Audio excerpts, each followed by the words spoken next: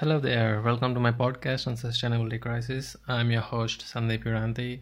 I hope you're doing well and I hope you like pineapple. Today's episode is about how our perception and thought process is the major hurdle for achieving true sustainability.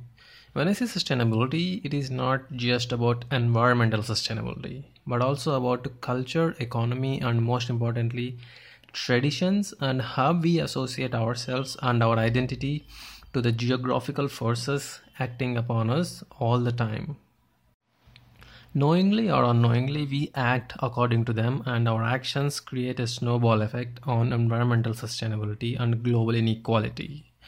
So, we can only solve the sustainability crisis by actually acknowledging how we perceive our actions. This perception of ours gives rise to an opportunity for our corporations to do something called greenwashing. Things like making shoes with ocean plastic, making car interiors with fishing nets, or planting trees on the other side of the world to make their carbon emissions net zero. Why do they do such things? Because of the reasons, the way we perceive what sustainability is. Offerings like plant-based meat, which is usually made from soy, are only solving the tip of the problem. Now, don't get me wrong, and this solution is many times better than consuming real meat actually. But the sustainability crisis is not all about what we actually eat, but what we want to eat. And I totally agree with the argument that this solution is necessary to convince meat eaters to become vegans. But in reality, they are still eating meat in their minds, even though they are eating soy.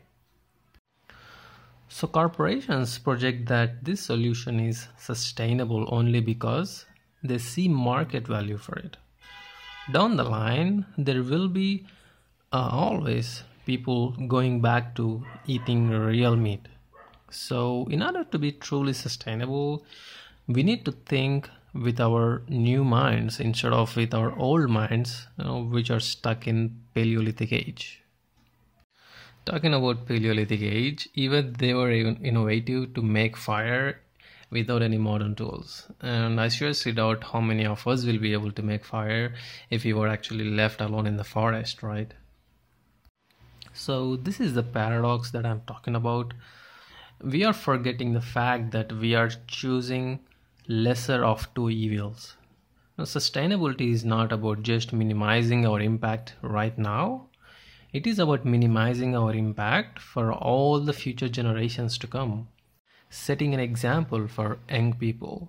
Saying no for all unsustainable actions. And this is not a sacrifice or a compromise. This is evolving towards a better future with new exciting possibilities and benefits for everyone. Because we grow up with all these things happening in our early lives, it seems hard and unnatural for us to think in a different way. So, as always, I would like to give an example to make it more relatable. So, it is, of course, the infamous pineapple on pizza. Oh my god, the world is strange enough, even a pineapple can divide it into two. The modern pizza actually dates back to a couple of centuries, but foods like pizza date back to as far as Neolithic age. And I'm sure that even the flatbread that was the source of the pizza has also gone through many changes in the way it is prepared and cooked in the modern world.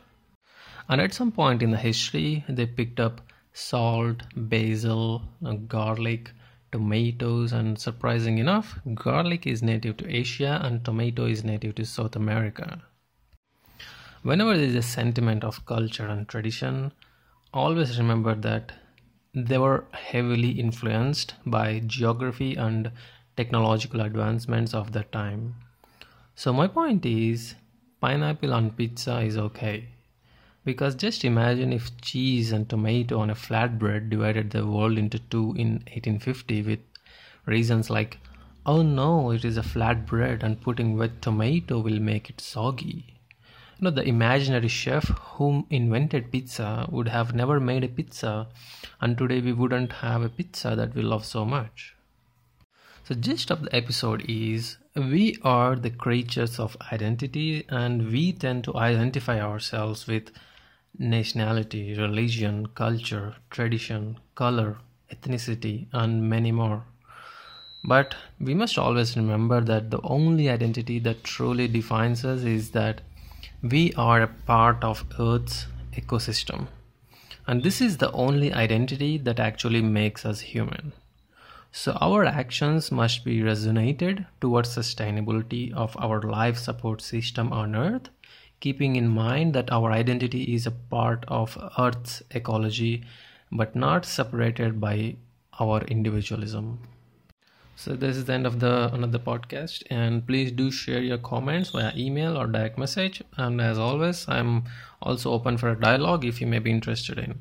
So think innovative, think sustainable. And if you have been listening, thank you for tuning in.